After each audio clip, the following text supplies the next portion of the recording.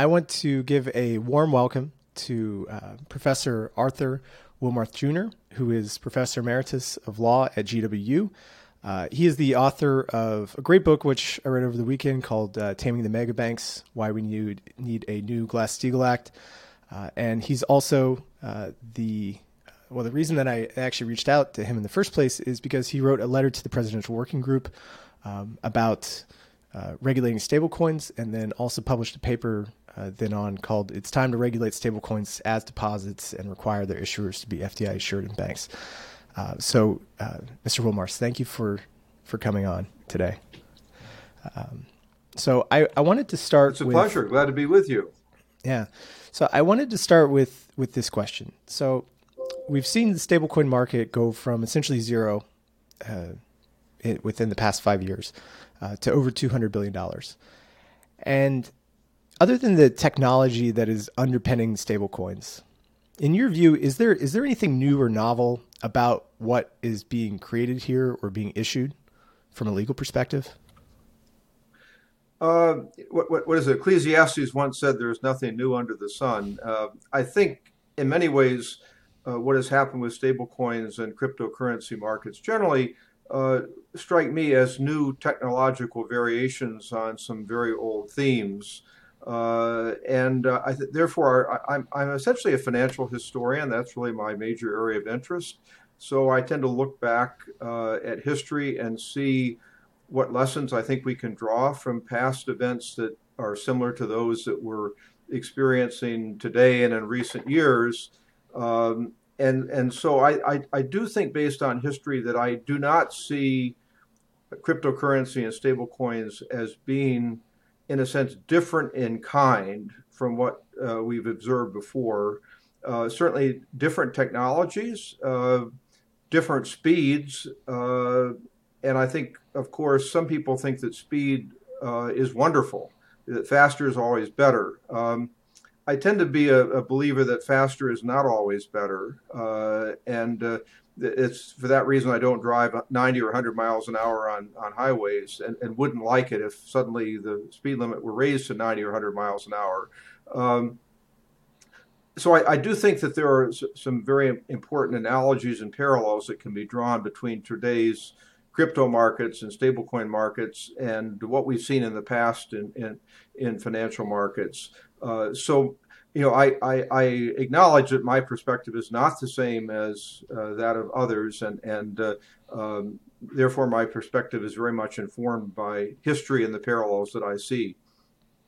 So this isn't the first time that we've had private money, but the United States has been in a regime of monopolized public money for, I guess, just over 100 years now. So what is it about private money that I guess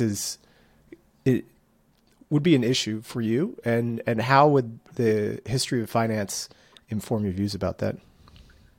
Yeah, so I think we can see regimes of private money, particularly before the Civil War, and then much less so until the 1920s, and then we see a very brief period of what looks a lot like private money during the 1920s and the boom of the Roaring '20s. And then from 1933 to the 1970s, you're right that basically we had no substantial private money during that period. Now, beginning in the 1970s and particularly the 1980s, we did in fact allow a new form of private money to arise, the so-called shadow banking markets, which we can discuss. And I think that those markets and that private money contributed very significantly to what happened in 2007 and 9 during the global financial crisis. And we did not stop the creation of shadow money, private money, with the Dodd-Frank Act. We allowed it to continue. That would be what I would call shadow banking or shadow deposits 1.0 or first generation. Now we're seeing, I think, in cryptocurrencies, private money or shadow deposits second generation or 2.0. Hillary Allen has called it 2.0. shadow banking 2.0. So I think if we look back a little bit at the 19th century, much more at the 20th and early 21st century with shadow banking, and then more recently with cryptocurrencies, I think we can see that private money, allows a certain amount of dynamism, but it's extremely prone to boom and bust cycles, and it tends to become uncontrolled and untethered. And so the question I have is the boom worth the bust? I'm deeply skeptical about whether the boom is worth the bust. I think there are reasons why we actually want the federal government to have monopoly control over the creation of money, because people depend upon it so much, and ordinary people really aren't able, I think, to distinguish successfully between private money that is not backed by the government, but that looks like real money, and money that is backed by the government. And so they get caught in ventures that are much more risky than they understood.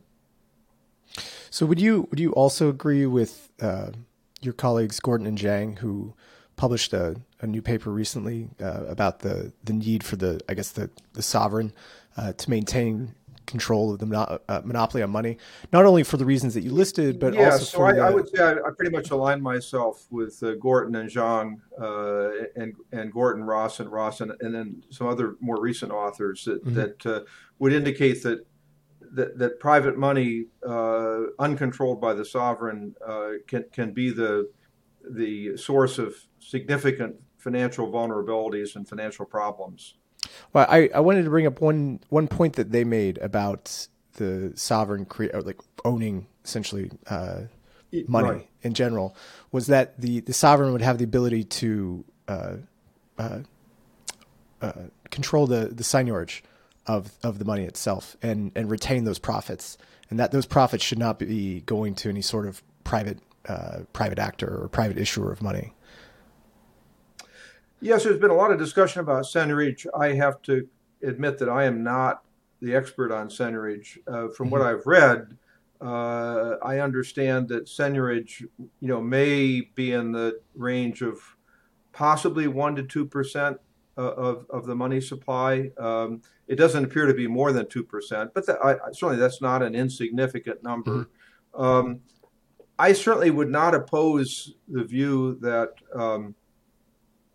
the government ought to be accountable for seigniorage as it is for any other budget item. And so uh, one might say, do we really want the Fed controlling seigniorage without accountability, or do we want the Treasury controlling seigniorage? Shouldn't they be accountable for providing, in a sense, a financial accounting of what that is and what they do with it? Shouldn't it be subject to normal congressional appropriation rules, for example?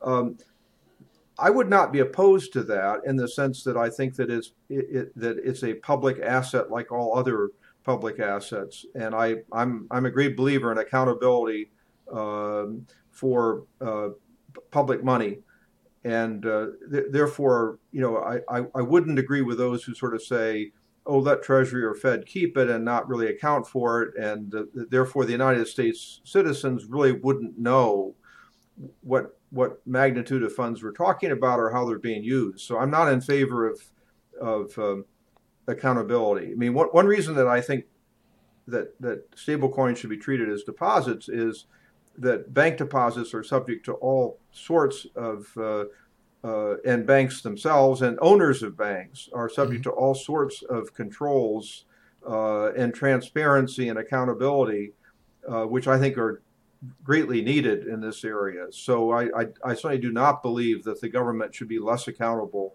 than the financial institutions that it regulates. So, I mean, one thing that is pointed out about the crypto markets, or at least the dollar crypto markets, is that the prime reason, or at least the main reason that all of this came about was that there was just not enough supply in the market at the time. There was essentially a dearth of stable coins.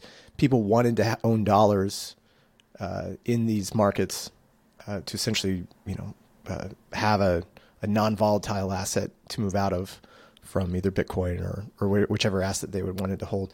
And it's because of that a company like Tether was able to come in and be the first major stablecoin to provide these dollar markets.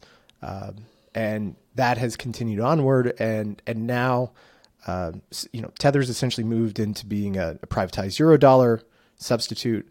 And now we're seeing domestic US based stable coins come about like USDC and Paxos, which are setting themselves up in a way which is providing hopefully more transparency than what Tether is doing. It looks like they've been doing that based on the disclosures that they've been making. And you've seen a shift in people that have used to hold Tether. I think USDC has come close or is soon to be flipping Tether in the amount of circulating supply that's actually being held. So it seems that people actually, you said before that people can't make the distinction between like good or bad money. They wouldn't really know, right? So in this case, more people have started to move towards these U.S. domestic options and alternatives. And they probably like what USDC has done. I mean, they look at what Coinbase, the connection there, Circle used to be part of JP Morgan, and then it was spun off. So I guess all these things would lend into people having confidence within that. Is this the right path for these stablecoins to be taking, or is this just not enough in your perspective for them to be slowly? Because even Circle, right? Even Circle used to have coming back to like their books, right? So excluding Tether and just focusing on Circle, they used to have a portfolio of collateral that was diverse. They would have like Yankee CDs, they had short-term securities, they had commercial paper on there. But as they've grown and as they've had, I guess, more people looking at them, regulators and other people demanding for more transparency, they've shifted their collateral base into more short-term securities, notes, treasury notes, to, I guess, show that their asset basket that they hold would be something that a U.S.-based investor or institution or retail customer would want to use. So would that be the right framing, or is there something more that needs to be done for these stablecoin issuers to bring them into, I guess, regulatory or legal compliance, in your view? Right. So I think you raised a number of good questions there, which is the USDC model, the Circle model, this so-called Center Consortium model with Coinbase, seems to be emerging as sort of the market choice because investors, I think you're right, over the past 2 years have shown more and more interest in the use of stable coins as sort of stable value tokens for trading in crypto markets and lending them out in crypto transactions. Tether has been the subject of a lot of negative publicity and a lot of questions about what assets they actually have. They suffered a loss of over $10 billion of stable coins as people sort of cashed out. So I think it is useful to look at the Circle model and say, well, is it better than the alternative, which is sort of a Tether-like model, or even worse, a Terra-like model? And secondly, is it good enough? So I think it certainly is better than the Tether model because, as you say, they seem to be moving toward mainly having their reserves in FDIC-insured bank deposits and treasuries. I haven't gone to any kind of deconstruction to see exactly what treasuries they hold. According to reports that I hear, the draft House bill that may or may not come out pretty soon seems to be saying that they would require stablecoin issuers to have essentially their money either in FDIC-insured bank deposits, very short-term repo agreements, repurchase agreements backed by treasuries with maturities of not more than 90 days with the repos of 7 days or less, or to hold treasury securities themselves not more than 90 days. That would look a lot like sort of a government money market fund. So I view that model as sort of a sort of a government money market fund model. And so one could say, okay, how well has a government money market fund model worked? I think it works a lot better than an alternative like Tether, or even worse, Terra, where there's really, it's very unclear how much liquidity is behind or how much real value is behind these things. Certainly, Tether has some real liquidity issues, and Terra had some real basic solvency issues. Um, but the government money market fund industry has not been free of problems. There were certainly there was a bailout in 2008. Again, the problems were worse in the prime money market, which is the non-government money market area. But government money market funds were protected by that bailout. And then in 2020, in March 2020, essentially the Treasury market froze up, and people simply couldn't get access to their money locked up in Treasuries. So there was a run on, again, both prime and government money market funds. They were bailed out again, and the government and the Fed basically had to bail out the Treasury market. Now, why did that occur? I think we're still deconstructing it, but it appears that a couple of factors were, maybe two or three factors were at work. One is the size of the Treasury market has expanded tremendously as the government has issued more and more debt. So we're now up to somewhere around 120% of federal GDP in government debt, which is an amount we have not seen since World War II. It's an immense pile of government debt. Now, some of that is locked up in the Social Security Medicare system, but probably at least 90 to 100% sits in the markets. So we have a much greater pile of federal debt to deal with. Secondly, the major dealers, which are the big banks, the so-called primary dealers, have shown much less interest in maintaining large portfolios of Treasury debt. They complain that it's too expensive because of capital requirements, but for whatever reason, they're not really fulfilling their job. They're not really, primary dealer is supposed to stand ready at any time to buy or sell treasuries, and they were not able or willing to do that in March 2020, and the Fed and the Treasury had to step in and bail out the Treasury market and the money market fund market. And then a lot of the treasuries now are held by non-banks that are not primary dealers, money market funds, hedge funds, other non-bank, non-primary dealer entities, and they're very lightly regulated. They don't have much capital. So I think what we're seeing is the Treasury market itself is much less reliable than it used to be.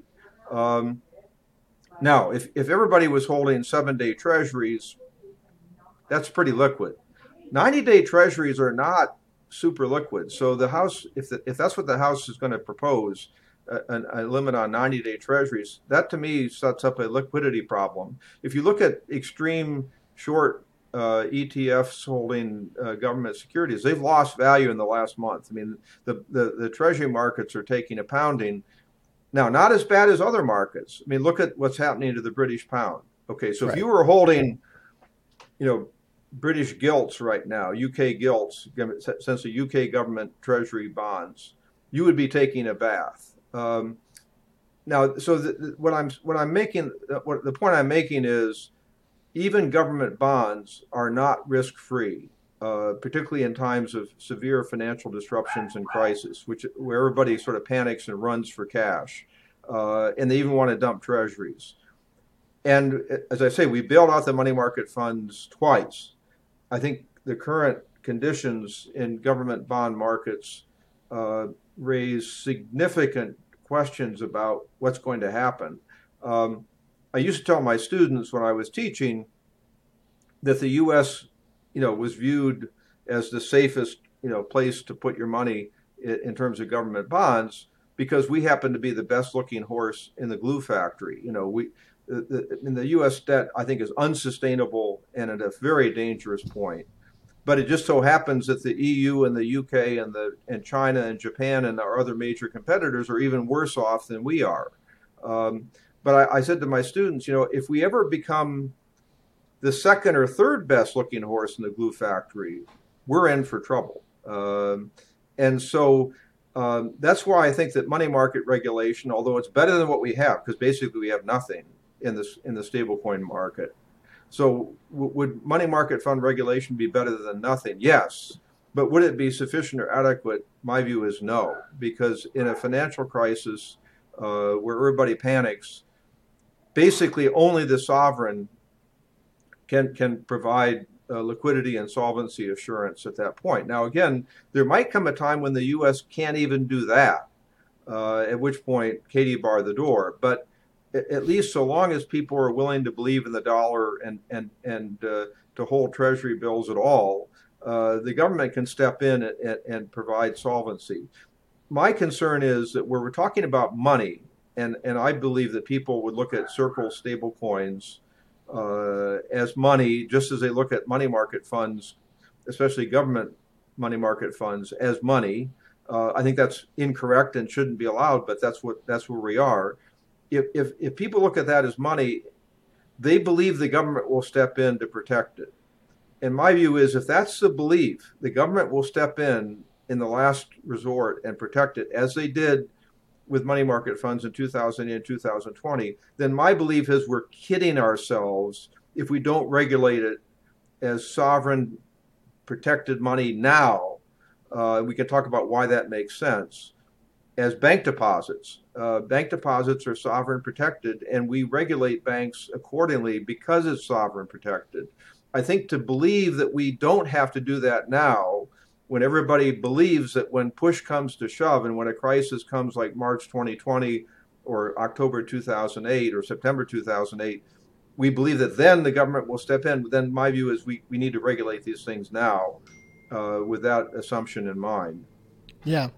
I would love to have a CBDC issued on any of these crypto networks, which would be similar to USDC, have the same components, and that was fully backed by the faith of the government as a essentially issued dollar from the central bank. I would love that, but I just don't think that will ever happen because of the perceived.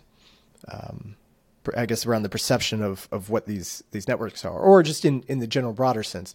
From what I've seen of kind of a temperature check of the industry, the Fed's kind of dragged its heels on these CBDC issues. I mean, the Fed papers that I've seen have talked about issuing a test case in 2 years or 3 years. And so I think the Fed is almost deferring to private companies, PayPal, Venmo, Zelle, Yeah. to handle this as a essentially private solution with public support, and so I just don't think that the best case in having this kind of tokenized CBDC that's issued out, I just don't think it's going to come about, and I don't really see companies like the government. I don't think the government's going to compete in that area, and so these secondary alternatives like using USDC, or if PayPal steps in, or some of the other ones, large payment providers step in, I think that will probably be the de facto way of handling private money going forward. And like you said, I mean, there may be consequences to that for good or for bad, but it just seems that from the Fed side, they're unwilling to pursue a solution like the Europeans do. I mean, the Europeans have is it SEPA? Yeah, the Europeans have SEPA, which is an amazing payment rail. It's pretty incredible what they've built there, and we just don't have that in the United States. We have this hodgepodge of financial payment systems connected by all sorts of strings and technologies in many different states. And many different banks and private institutions, and we just don't have this unified singular payment rail. So, what would on a broader? Because I know we'll talk about stablecoins in the kind of the broader scope, because they're not just limited to crypto networks. I mean, Facebook wanted to enter into this stablecoin arena. I know that PayPal has been thinking about it as well too. A lot of these big commercial companies are trying to figure out, okay, how can we provide payment rails for the future? And they're trying to like solve these issues, and they're looking at it from a technological perspective, saying like, we can design these highly competitive payment systems that are great for our customers, and we've got the best engineers, the best developers, and the best designers who can make this the best user experience for our customers, and that they'll come to us, and through the quality of our product, we will then generate our business that way and attract new customers through there. So what is the solution going forward here if the government is dragging its feet and relying on kind of this private solution to handle the future of our payment systems? Right. So I think I'm very concerned about PayPal. I see PayPal as another source of private money that is trying to get bigger. They already, last I knew, have over $40 billion of customer balances, which are not FDIC insured, not insured by anybody. The reserves are not anything like what Circle is holding, from what I can tell. They're holding some long-term paper against those $40 billion of customer balances. So I think PayPal is another example of private money that needs to be regulated. Now it's interesting. The Fed has announced that they're going to go live with FedNow, which is their instant payment network for all banks, beginning essentially less than a year from now, sometime in 2023. But that's going to be a huge event. Just to make clear, that's a wholesale bank to bank. Yeah, it's a wholesale payment system. Right. It's not a tokenized dollar that the central bank is providing to its customers. It's an account-based wholesale system. It's a bank clearing system that will basically provide instant payments bank to bank. I think that's a very significant development. Now, and I think it'll be really important to see how well that works. The J.P. Morgan big bank instant payment system is already up and going, and I haven't seen any signs of huge hiccups. But again, it's just bank to bank. Now that leaves, I think, some important gaps. One is, how do we get instant payments, or at least very close to instant payments, to customers? And I would note that stable coins are far, far away from anything looking at instant payments. I mean, long delay times and big fees to get it in and out. But let's say, FedNow exists. We have instant bank-to-bank payments. How do we get that to customers? I think that's a big issue. Secondly, how do we get customer access to banks, particularly for customers who have not traditionally dealt with banks or are reluctant to deal with banks? Now, I believe, again, two sides of the coin. I believe that banks should be the monopoly regulated providers of money, which to me includes payments, but then they need to be regulated in a way much like utilities. And so if customers can't get access to banks on reasonable terms, that's a problem. And it seems to me that's the quid pro quo for the banks. If you want to be in the money supply business and the payments business, you have to be in the accessibility business, in the convenience business. And I think the Fed absolutely has a responsibility to provide reasonable access and reasonable convenience in terms of getting payments, from customers to banks and to other customers. And if that's not happening, it needs to happen. The problem I see is that, as you say, I don't see this hodgepodge of private initiatives leading to a good result, whereas a unified bank payment system, which I think would probably involve tokenized bank deposits, I think is very promising. Now, you raise a good question. Why don't we just cut out the banks and go to a central bank digital currency? We could do that. I think banks would then become essentially at most subcontractors. They would take money from the Fed and lend it out. But for myself, I'm a free market guy within reason, and I have doubts about whether the government's very good at allocating credit. So it would worry me if the Fed gets all the money from customers, and then the Fed, either directly or indirectly through subcontracting banks, decides who gets the money in terms of credit. I think that's problematic. I think in terms of privacy, it's problematic because if it's a CBDC, presumably the federal government now knows, you know, who's who's doing what with the money because they control it, they own it. Now China went that way. China has a CBDC for obvious reasons. They want to know what every person in China is doing with their money.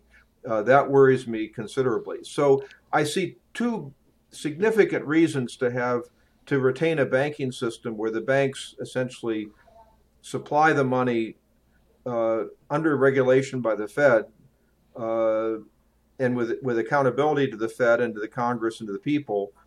I think it helps retain privacy, and I think I would rather see the credit allocation business be decentralized as opposed to centralized. So some of my colleagues are much more comfortable with the Fed allocating credit, or the federal government, the Treasury. I'm not. But I do think that unless the Fed and the Treasury control who can have money in terms of the banks, who can create money, and how the payment system is run, uh, I'm like you. I think it's going to be very problematic. Now, I have one other thing to say, which is if we don't limit money and payments to the banks, inevitably big tech is going to get into this space. We've seen it in China. They got in big time. I mean, basically, Tencent and Alibaba, uh, Alipay, they controlled essentially the payment system in China until suddenly the Xi Jinping regime decided that's way too much power and they cracked down on them. There's no doubt in my mind that big tech could make a huge entry into payments and banking in this country if we don't prevent it. Right now, the Bank Holding Company Act says you can't own a bank if you're a commercial company. So big tech can't own banks. I think that's a separation worth maintaining because I actually don't want big tech knowing everything about people's finances or big tech allocating credit for many of the same reasons I don't want government doing it either. I think concentrated power, particularly concentrated power over information and data, is very dangerous. So that's another reason for me wanting this to be happening within the banks and with regulated bank holding companies because big tech can't own banks. If we allow non-banks to get into this space, then big tech's going to get in, and pretty soon they're going to have so much control that they will be able to break down any barriers between commerce and banking.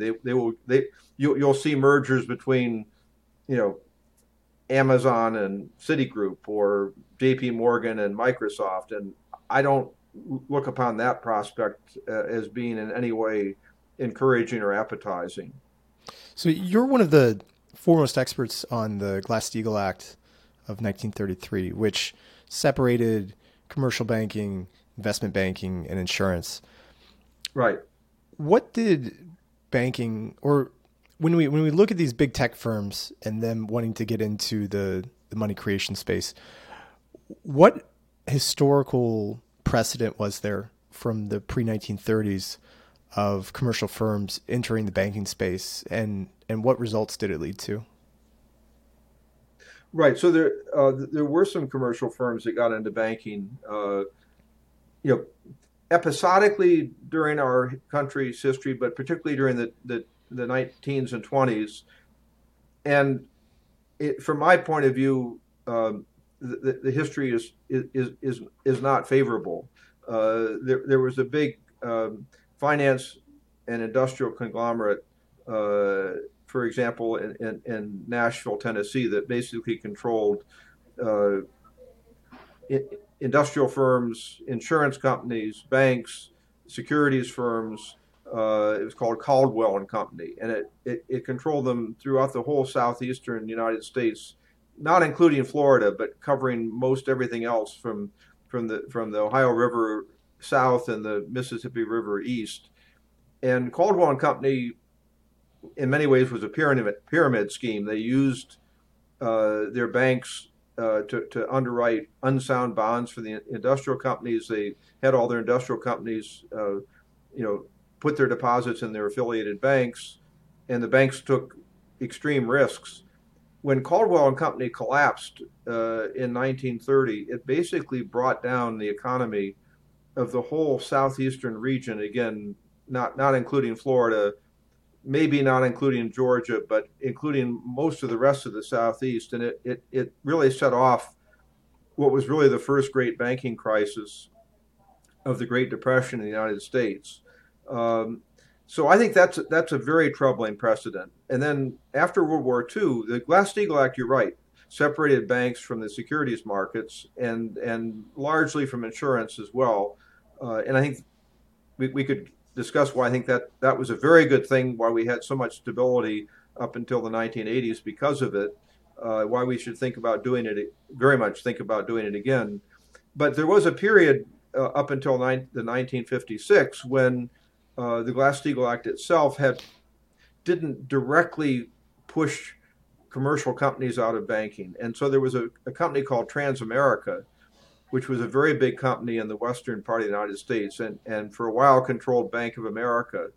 Um, that company, again, had many industrial firms, insurance companies, a number of banks.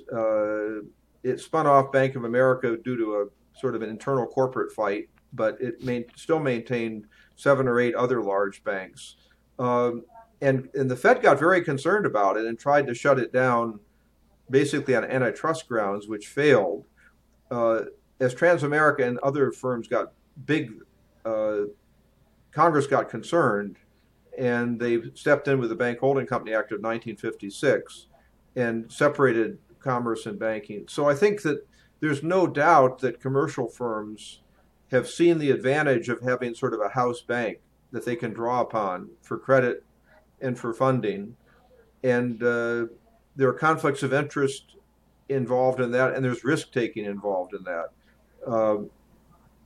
One could look at, for example, GMAC, which was allowed to combine commerce and banking through another loophole, and GMAC ended up being one of the largest bailouts of 2008. It was 140, no, it's about a $200 billion company, and it ended up getting about 30 or 40 billion dollars worth of bailouts because it combined commerce and banking in very risky ways. So I think we could talk about European examples. There are many examples in Europe of similar things. I think mixing commerce and banking basically destroys the objectivity of bank lending. It puts a lot of eggs into fewer baskets, and then when those baskets fall and break, the results are very bad. So it's interesting. Nature, if you look at how natural systems evolve, they tend to involve segmentation and multiplicity. There's a reason we have 2 eyes and 2 ears and 2 arms and 2 legs. That the systems tend to be multiple systems, and you don't tend to see nature combining everything into one big lump and then saying, okay, everything rises or falls based upon this. We humans seem to keep thinking that putting everything together into one place, bigger is always better, more complex is always better. I just don't think nature or history support that view, and I think we should do our best to sort of keep things segmented into more areas, so that if one area gets in trouble, it doesn't bring down the entire financial system, the entire economy.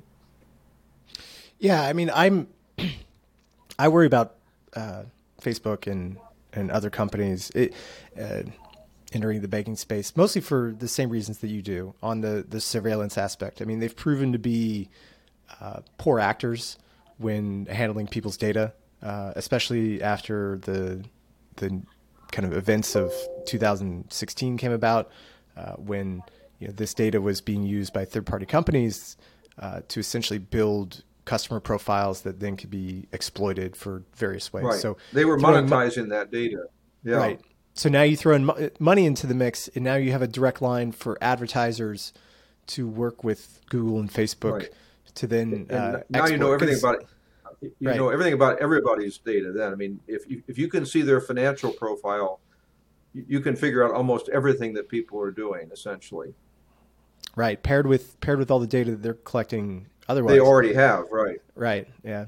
And so like the thing that would scare me the most is if those companies get, I guess, full stack banking system included into their companies, and then there's, again, data sharing agreements that are passed on to the government. I mean, that would be very scary, because then you have this almost working towards a, like fascism is the merging Yes. of corporate and state power, and that would be it's interesting. Yeah. If And you so go that back for to the me, history of the yeah, yeah. 1950, the Banking Holding Company Act of 1956, as amended in 1970, and you look at the congressional debates, they focused very much on the German industrial cartels and banking cartels as they combined with the Nazi regime, and the Japanese so-called, at that time, zaibatsu, which were essentially industrial and financial cartels that combined with the imperial government of Japan, the fascist government of Japan. And they absolutely believed that that concentration of economic and financial power supported concentrated dictatorial political power. And they said, we do not want this in the United States. We do not want to see industrial and financial cartels arising that could be so powerful that they could support a political system like the ones that you saw in Nazi Germany and Imperial Japan. We don't want that here. So I think you're right. I think there are very good reasons historically to not want that kind of system. Would the hybrid be then that like integrations of wallets where users hold their own funds? I mean, essentially like what we have with crypto wallets today, where if somebody sends me USDC, I mean, I have that wallet in my control. I could use a hosting service like Facebook, who could provide me the security architecture so that my private keys stay safe, but I would still have full control over that. Would that almost be the best option if they're trying to integrate these crypto payment systems, or would that still be essentially providing banking services? Of course, you've got one other countervailing problem, which is the Bank Secrecy Act, the Anti-Money Laundering Acts, the Anti-Terrorist Financing Acts. We're not comfortable now with people being completely private, right, about their finances. So to me, the banking system, is a balancing point, because the banks have significant privacy duties and significant privacy concerns, but they have to report to the government when they see large volumes of money moving that are unexplained, right? Why is someone moving 20 or 30 or 50 or $100,000? We at least have to report that to the government, and then the government can decide, is that something we need to flag or not? A lot of I think the inherent problems of DeFi, as I understand them, and I'm not an expert on DeFi, but what I've read about it is, people are trying to not let the government see large movements of money, and DeFi can help them do that. But I think, as you've seen in the Tornado Cash episode, the government is saying, look, if we see people deliberately trying to keep their money hidden and private and move it around without our seeing it, and there are large amounts of money moving around and it's being hidden from us, we're going to step in. So, I mean, this is a very dynamic balance, because I'm a privacy oriented guy, but I understand that people can use privacy for bad reasons. I'm a regulatory guy, but I think regulation can be used for bad reasons. So, I mean, my view is that the banking system, with all its flaws, has been the product of really, at least I think, significant experimentation and revision, particularly since 1933. You could argue since 1913 with the Federal Reserve System. I mean, it's an iterative process over time. And my view is the people who basically say, let's escape the banking system, run around it, let's not have anything to do with it. Why would we think that all that accumulated wisdom should be discarded? I mean, again, if there were no money market bailouts, if there were no crypto crashes, if there were no problems, then I would say, well, maybe there isn't a good case for regulation. But every time people try to end run regulation, we see crashes and bailouts. In the 1920s, they allowed the securities markets to run wild, and they had what were called call money market loans, which were a lot like repo repo loans, and they allowed those to explode, and then they contributed to this enormous crash that brought on the Great Depression. I So read that my in view your. I read. is, Sorry, you I know, read that in your book. But weren't those call loans? That was the central bank lending to these large banks. so they were called brokers call loans. So Yes. basically, they were kind of like margin loans, like we have now, but they regulated margin loans after 1933. So now if you have a margin loan, you can't borrow more than 50% of the market value of the securities that are in the account collateralizing the loan. So Hmm. you can't leverage. You can only leverage 2 to 1, and if you leverage 2 to 1, you're going to get margin calls, right? So, sort of what happened, Right. that essentially the call loans then were highly leveraged, 5, 10, 15, 20 times in some cases. And so when the crash came, then you had this enormous liquidation of collateral at very low values. I mean, it was a downward spiral. Again, a liquidity and a liquidity panic that turned into a solvency panic. The New York Fed actually stepped in and made emergency loans that prevented the call loan market from completely collapsing to zero. But again, the federal government and the Fed were pretty limited in what they did. So that I think I mentioned that the New York Stock Exchange lost about 90% of its value between 1929 and 1932. And a lot of that was due to the high degree of leverage and high degree of loans that were taken out against what appeared to be, can't miss, can't lose earnings from the stock market run up. And so, with 90% losses, any individual institution, including banks that were holding major positions in the securities markets and bonds were not hurt 90%, but they were probably hurt 50 to 70%. It just wiped out, millions of investors, institutions, and banks. So I think that again, these kinds of regulatory restrictions on leverage and risk taking have been proven over and over to be really important. And I think we were mentioning that, the Archegos collapse, which cost over $10 billion to leading financial institutions. I mean, you have to ask, why was Archegos and Bill Hwang, why weren't they required to meet some kind of limitations on margin? In other words, if this is good for individual investors, why isn't it good for hedge funds and family offices and other, risky investors? In other words, I think it's a black mark on our regulatory system that Archegos could take those kinds of positions, essentially through derivatives, and not not be prevented from doing that. Yeah.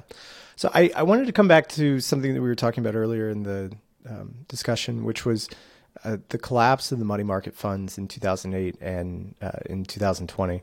Right.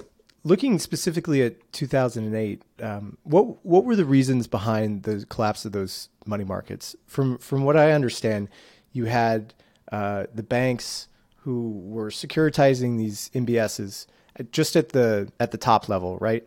And then those Right. AAA MBSs were then lent out in either repos or other things to the money Yes. markets as collateral. And from my understanding of the collapse of the money markets, it wasn't so much as an issue with the money markets themselves. It was a question of the collateral that they were holding. So I'm not. You can probably inform me. I don't know if they were holding those CDOs, which were like the triple B and the things, but It's the possible that they were holding some AAA strips of CDOs. mhm. I think you're right. Mainly, they were holding uh, AAA, AAA, and possibly even down to triple B strips of RMBS, subprime Yeah. RMBS. I don't think they were all AAAs, but they were certainly significantly exposed to to mortgage-backed securities that were essentially subprime. Right. And then And what so happened when was that the oh, sorry, just to explain a bit more. So when the and of collapse course happened, then or at they least were the also investor, investing in commercial paper. Yeah. They were So when the much of the commercial paper had been issued by people like Lehman Brothers, Morgan Stanley, mhm, Goldman Sachs, major banking corporations. So the money market funds were holding a lot of commercial paper. And what happened first was that the government allowed Lehman to fail. Lehman went bankrupt. Lehman defaulted on all its commercial paper. And it turned mhm, out that the very first money market fund ever to be organized, the so-called primary reserve fund, was holding something like $800 million worth of oh, Lehman wow. commercial paper, which suddenly all became worthless Worthless. overnight. Yeah. So primary reserve was the first one to break the buck. Um, and of course, at the same time, you were having kind of a run on the repos that the money market funds no longer wanted to roll over their repos that were backed, especially by subprime RMBS. Um, I think there were the major problem was in the non-government money market funds. There was some trouble in the Treasury side, not as much. Now, what I can read about the March 2020 episode is actually there the Treasury market froze Hmm. along with everything else because everybody was trying to get cash. Now, what also happens in a so-called a fire sale panic, and this was somewhat true in 2008 as well. When a fire sale occurs and you cannot liquidate your risky stuff like commercial paper or subprime RMBS strips. If you can't liquidate that, you go to what you can liquidate, which is things like Treasury bills, especially Right. short-term Treasury bills. But if everybody is trying to sell Treasury bills to liquidate and get cash to pay off the stuff that they can't liquidate, essentially, and nobody is wanting to buy, then even in short-term treasuries you have a problem because everybody's trying to sell and nobody's trying to buy. Everybody wants cash and nobody wants even short-term treasuries. So there were some problems even then in 2008, even in the treasury market. It seems to have been even more intense in 2020 because so many of the treasuries were not being held by primary dealers, but were being held by hedge funds and other leveraged investors that were desperate to get cash from anything.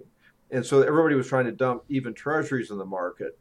And the primary dealers, as I said, who were supposed to be standing ready to buy the treasury said, not us, Yeah. not us. And, the, and I think the reason they said not us is they knew the Fed and the Treasury would step in to bail out the market because they had done it in 2008. So my problem is the more that we expect that the government is going to step in and bail out things that are not really bank deposits, things that we thought were not really money, but they were shadow money, Hmm. the more people start creating more and more shadow money because they say, well, the Fed did it twice now. They'll certainly do it a third time.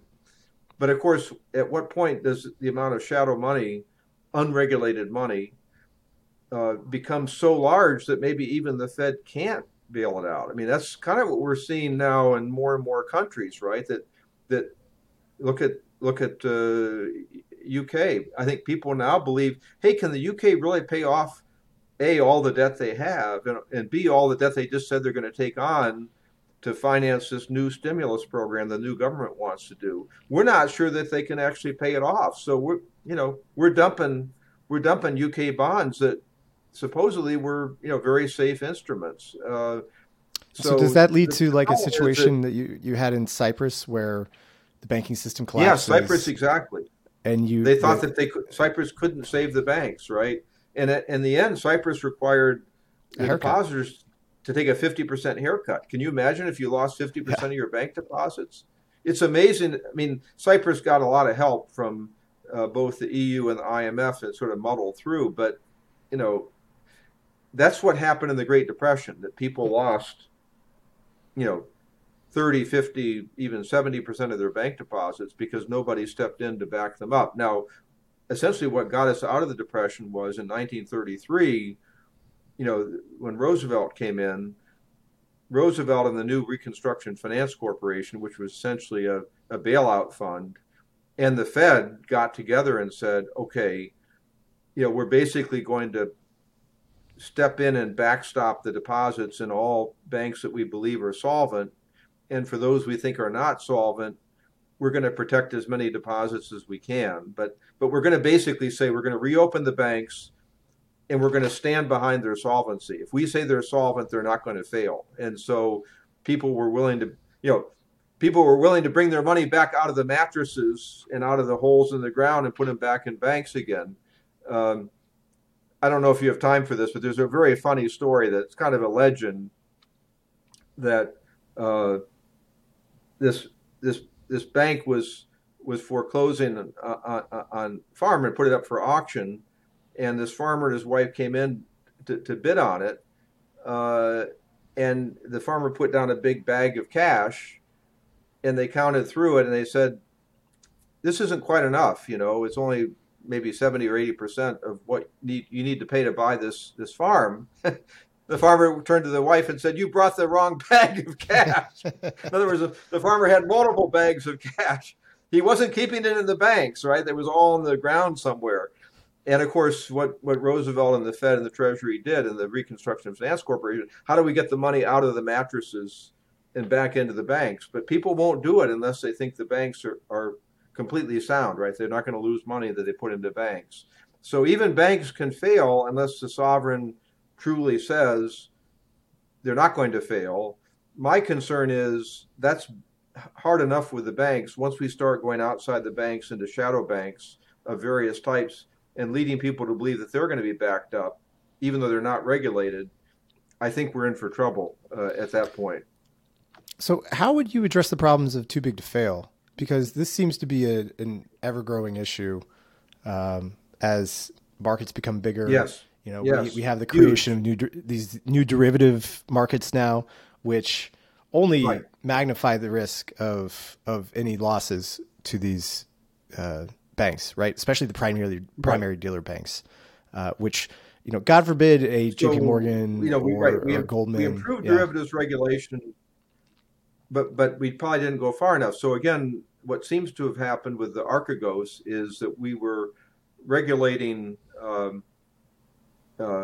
commodities and energy-related derivatives, but we weren't regulating securities-related derivatives long enough. The SEC should have had securities-related derivatives clearing and reporting requirements in place, which they did not at the time of the Archegos collapse. Now, I think since then, Gary Gensler has gotten those rules out, but it's really pretty distressing that more than 10 years after Dodd-Frank, the securities derivatives rules were not in place to stop Archegos from doing what it did.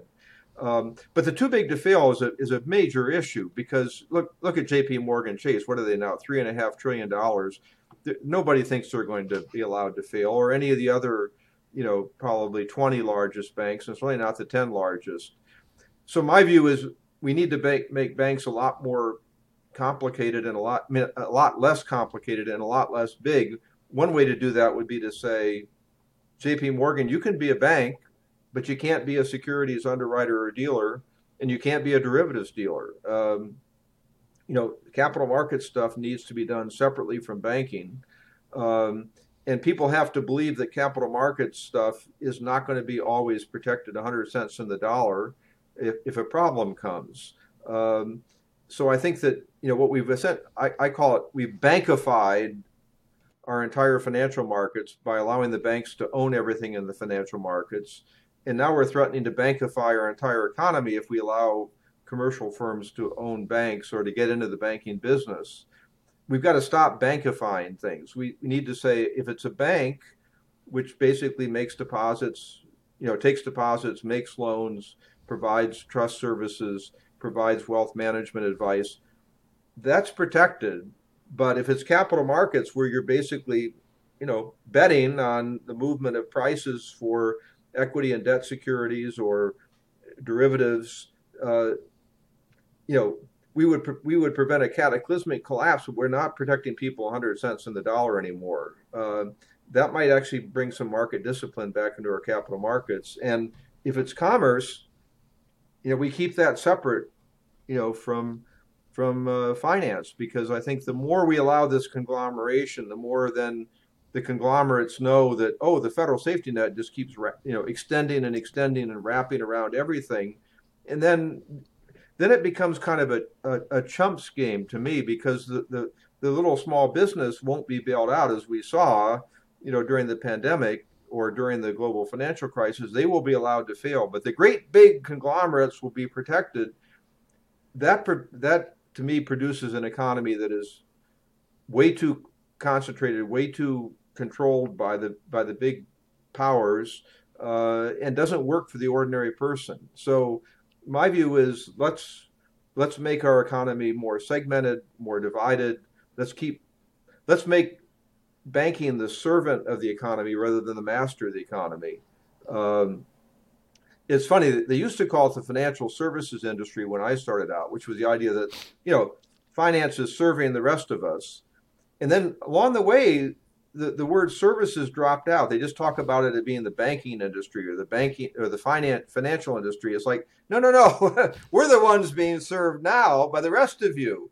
And I think that makes no sense at all, right? Yeah. That banking to me should be a service, and should be regulated as such. It's really a franchise, as some of my colleagues have said. It's a franchise provided by the government with lots of privileges, but with lots of obligations. Hmm. So when the banks tell me that, oh, we can't provide checking accounts to people, who are basically, they're not bad credit risks, right? They just can't afford all the fees and minimums and so on.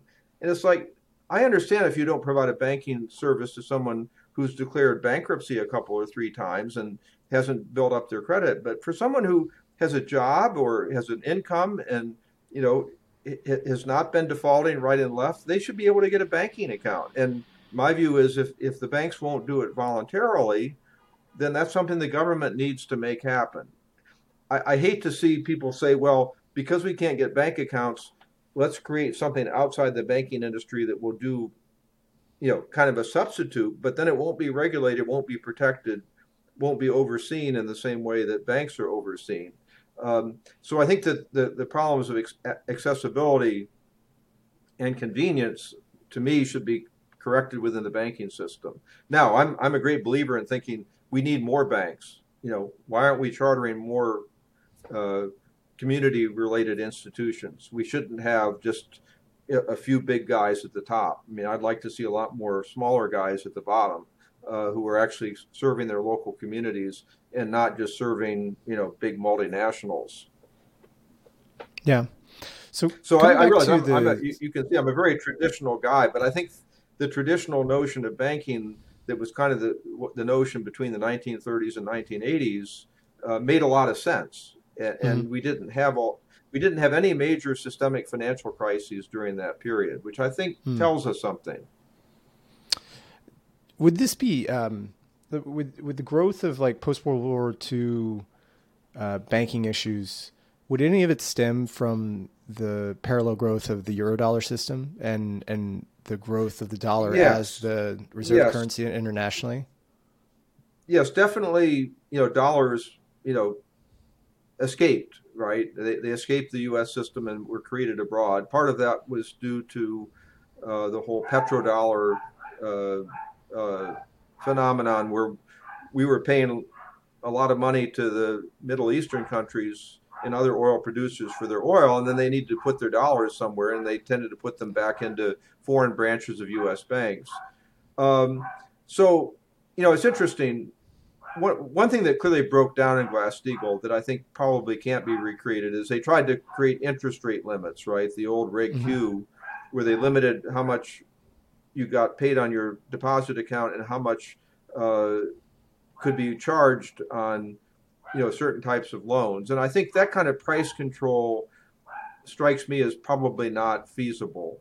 Um, but I do believe that we have to take seriously that uh, again, the banks can't simply park dollars, abroad and say, oh well, now we don't have to be regulated the same way Right.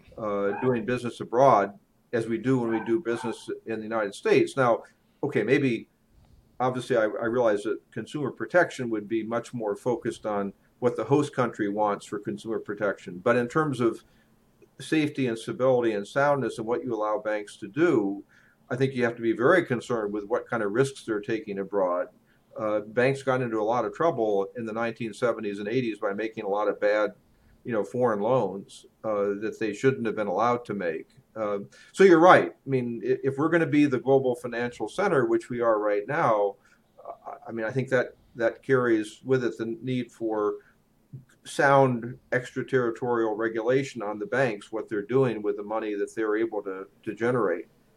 Yeah, because I only bring this up because for the stablecoin issue, I think the biggest the biggest threat that we have from a policy perspective is if one of these stablecoin issuers finds the regulatory environment inside the United States untenable and moves offshore and essentially becomes a private Eurodollar system where they're issuing dollars overseas, Yes. offshore, and the disclosure requirements are not set by the United States, and this becomes of a significant size. So Right, right. They become sort of money market funds on steroids, doing a lot more things than money market funds can do. Right. Right. So, like when it comes to these stablecoins, I know you wrote your paper and you also helped inform the presidential working group. You recommended three things. You recommended that the stablecoins be regulated as securities and brought under SEC purview. You also said that the Department of Justice should enforce Section 21A of the Glass-Steagall Act. Right. And you also said that Congress should pass legislation mandating that all issuers and depositors of stablecoins must be FDIC insured. Right. Looking at those in sequence, I mean, there's a real question whether stablecoins are securities if they pay no interest, and if they're issued by someone that's very decentralized. Now, I think that what we're seeing is that they're increasingly being issued by people who are distributed, and I would really apply similar requirements to both issuers and distributors, because to me the distributors are like underwriters who distribute securities on behalf of the issuer. It's still a very open question whether they would be considered securities, but it's maybe a closer question whether they are actually operating what are called investment companies, which is what money market funds are. That they're baskets of investments or securities, issuing a security based on a basket, and that's what an investment company is. You're getting a share of the basket, and so I think that there's some. The Investment Company Act is a very complicated statute, but there's probably some reasonable argument that the SEC could make that these are investment companies and should be regulated essentially as money market funds. So that may happen, and I think that's better than nothing. Mm-hmm. Now, then the DOJ, I think the Department of Justice is the responsible agency for enforcing Section 21A, as you say, of the Glass-Steagall Act, which basically says no one can take deposits except for banks, except for chartered and regulated banks. Now, the questions are stablecoins deposits. My view is that a stablecoin that essentially represents or promises that you get back your money at par, which is 100% of what you put in, within a reasonable time, either on demand or within a reasonable period of time, so it's not a long-term debt, and leads people to believe that what you put in you can take out. Again, under reasonable terms. Okay, maybe some incidental fees, but you basically get back 100% plus maybe minus some reasonable fee. That looks like that walks, flies, quacks like a deposit, and therefore it should be treated as a deposit. That would stop people like Circle, for example, from issuing stable coins unless they obtain some kind of bank charter. Now, interestingly, the Glass-Steagall Act was passed just as the Federal Deposit Insurance Corporation was being created. So 21A does not say that the chartered bank has to be FDIC insured, because the FDIC didn't exist yet. It was created about a year later. So that leaves open the idea that you could have a Wyoming, essentially special purpose depository institution, which is really a crypto bank. You could, Circle could get a Wyoming crypto bank and meet the requirements of 21A. Again, that would be better than nothing, but my view would be that's not a sufficient solution. So you're right. My ultimate recommendation is that Congress should say if you're going to issue or distribute, again, these are stable coins that really function as deposits. So to me, Terra would not be a deposit because, okay, they may have said that you should be able to get your money back, but anyone looking at it would say, wait a minute, they have very small reserves. They're based on some kind of algorithmic trading between this coin and another coin, and who knows? And I would bet that if you peel back on Terra, they never actually promised or represented that you'll absolutely get 100% back. They wanted people to believe that. Mm-hmm. Um, Whereas USDC coin is essentially saying, we are representing and promising you will get 100% back. Now, yeah, there may be some fees and it may take a little while, but you'll get your money back. That looks like a deposit to me. So for me, that kind of stable coin needs to be issued or distributed only by an FDIC insured bank. And to me, it would then the stable coins would become a tokenized bank deposit. Essentially for all the reasons we've discussed. I just think that kind of, and of course, I would do the same with money market funds that again provide deposit-like treatment. I would do the same thing with PayPal's customer balances. I think if you're providing deposit-like services, it needs to be inside an FDIC insured bank for all the reasons we've discussed. So that's my ultimate. That would be the ideal world as I foresee it. Let's bring deposit services inside banks, and it's part of my whole larger program of separating banking from the rest of finance and from commerce. Let's have banks be banks, and let's not have other things be banks. Yeah, I mean, didn't Circle apply for a bank charter? I thought I had read that somewhere that they had.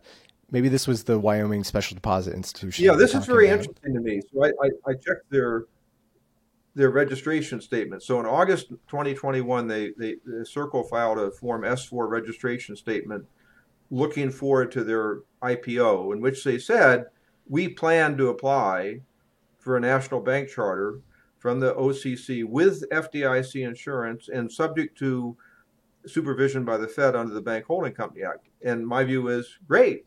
That's essentially the regulatory system that I would support. Now, then the most recent amendment to their Form S4 registration statement was filed on August 30, 2022, and they said, you know what, we may not be able to get a bank charter. We're trying, we're in consultations with the OCC and presumably the FDIC and the Fed, but we're not sure we're going to get the bank charter. And my question is, why not? Why are they not getting this bank charter that they say that they're trying to get? That raises caution flags for me. Why does the OCC or the Fed or the FDIC not think that Circle should get an FDIC insured national bank charter with a bank holding company supervised by the Fed? I mean, that raises questions for me because I would say that for the reasons we've discussed, Circle looks like maybe the safest of all stable coins that are out there that are of any size that we know of. So why are the regulators not approving it for a bank charter? That raises some very interesting questions for me. Is it the case that Circle doesn't think that they'll be given the application, or the case that they're not going to actually apply for it in the first place? Yeah, what they say is they don't. They're two filings, one in August 2021, one August 2022. They don't actually say that we have filed an application. Now, what generally happens with the OCC is you have extended discussions with the OCC of a preliminary nature before the OCC says, okay, this looks good to us. Now you should go ahead and file your application and we'll do the formal review, but we basically pre-cleared it. They generally don't encourage you to file an application that they don't intend to approve. People do that once in a while, but almost never, because it's very embarrassing both to you and it's somewhat controversial for the OCC to say we denied this application. So it's not clear that they've ever formally filed, but they do admit that they've been in consultation with the OCC and presumably at least to some degree with the Fed and the FDIC. And so What's not clear is why aren't they getting positive signals? Why aren't the regulators? I would think the regulators would be warmly inviting them to do this because, again, it brings them inside the fully regulated perimeter. Hmm. It avoids any of the problems we've been discussing. I would think the regulators would love to get the best, the best in class stablecoin inside the fully insured, fully regulated bank perimeter and say, see, you can do this in a bank. It works. And so why isn't that happening? There's no explanation as to where the resistance is coming from. Are they having second thoughts because of all the regulatory requirements and costs? Do they think they'll get a better deal? One possibility is they think they're going to get a better deal from Congress, because if they get either the Gillibrand Lummis bill or the House bill, which sounds a lot like Gillibrand Lummis, that's regulation light, right?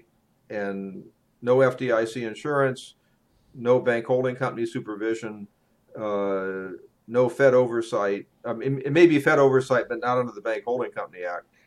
So they may think they're going to get a better deal from Congress, possibly. Or is it that the OCC and the Fed and FDIC are not so comfortable with something about either their application, their business plan, their financial position, or their management? You can't answer those questions, but Right. you can certainly raise them. Why is this not happening? Yeah, I guess from a political perspective, if they make it to midterms and you get a split House or split Congress, you may get a better deal from the next Congress, right? Yeah, you might even just wait. You might even just wait until 2024 when there's a new administration, or if there's a new administration, and you could just kick the can down the road. Maybe there's a more friendlier regulatory environment for USDC at that point, and then they can establish themselves through their IPO. Yeah. I think it's regrettable that this would have given us a test case of seeing how one of these stablecoin providers operates within a fully regulated bank charter, fully insured and Fed supervised bank holding company. I would have loved to see that test case and say, why isn't this a good approach? Why doesn't it work? I would actually enjoy that if we could have a greater clarity on USDC, because at what we're building at Frax, I mean, we're very dependent on USDC for inflows, and I think most of the crypto DeFi ecosystem is.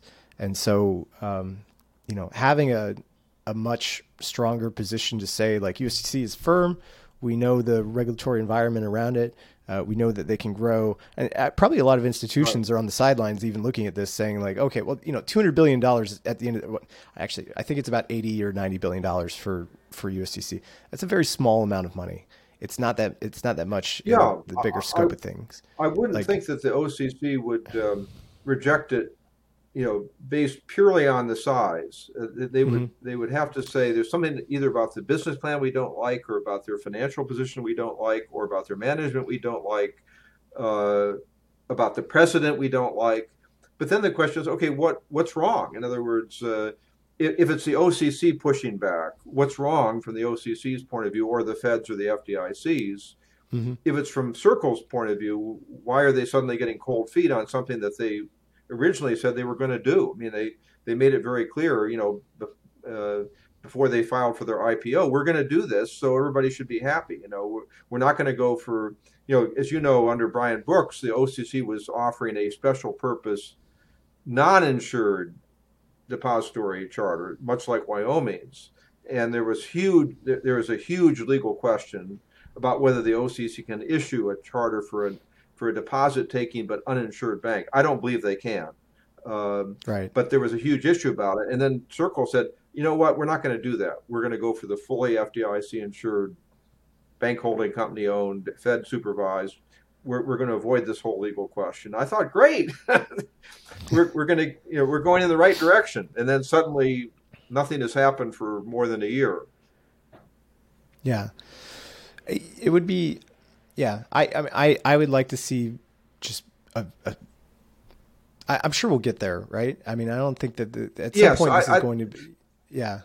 We're going to get size some is going to get too big, or there'll be enough, political sentiment to push it in the right direction. Right. I guess basically deposits are essentially pretty much digital at this point anyway. In other words, you don't have instantaneous payment, but in many ways, our deposits are no longer physical. Like most people don't write checks except for very big items. They're using credit cards, debit cards, so everything's kind of electronic already. So it doesn't seem to me, you know, a paradigm shift to say, okay, let's go to electronic deposits. Stable coins, I think, to me, should be electronic deposits. Is there something magical about the blockchain technology that is better than what we have? Fine, but in other words, it seems to me that stable coins equaling tokenized electronic bank deposits. I mean, it doesn't strike me as a radical concept. What strikes me as troubling is when you're trying to do this outside a bank, and then it has all the shadow banking problems with it. Right, right. So at the end of the day, just to wrap up, would you disagree with your colleagues Gordon and Zhang about this tokenized form of new money and stablecoins? Do you think it can actually coexist with the government, with government money, or are there going to be long-term issues for Yeah, token-based if it money? doesn't exist inside a bank, then I think it creates an inherent tension and a problem. So Hmm. uh, my view is let's tokenize the deposits and put them in banks. So I think there's a huge problem if it exists outside a bank. Uh, for all this, money market funds have already created this problem. Now we're seeing PayPal and other people creating essentially something akin to money market funds as payment devices, customer balances. This would be a new form of, uninsured customer money that could be used for payments. If in fact to me, from what I can figure out, it's going to take some kind of permission blockchain approach to make this stuff work as a general purpose payment. But I think we're getting there in the sense it's really interesting to me. You could tell me if I'm wrong, but Ethereum moving from a you know proof of work to proof of stake, essentially they moved to a permission blockchain approach. If that works, and it starts being used for you know peer to peer or peer consumer to commercial payments or commercial firm to firm payments, it's going to be some kind of permission blockchain. Uh, if that's good, then my feeling is we better pay attention because again, if I think having completely separate payment systems with deposit links that are outside the banking system, you're essentially cannibalizing the banking system. You're undermining regulation, and eventually, if that payment system fails, the Fed or the Treasury will have to step in and rescue it. So what's really interesting is if stablecoins become a general purpose payment device, then seems to me that would fit very naturally within a tokenized bank deposit, Fed now instant payment, work on cross border payments. If Fed now works, I don't see why we couldn't do something similar cross border because then you'd have foreign bank to U.S. bank. It strikes me as an evolutionary approach. What worries me is that if this evolution takes place outside the banking system, I think it's inherently unstable and risk Hmm. prone. Well, I appreciate your views in coming on today. I know that probably many Yeah, in my absolutely. industry Pleasure probably, talking to you. yeah. Um, I thank you again for coming on, Professor Wilmarth. I really enjoyed this, and we'll have to have a future discussion once there's greater Yeah, I look clarity forward to into our these. next discussion. That would be great. All right, thank you very much. Thanks so much, Sam.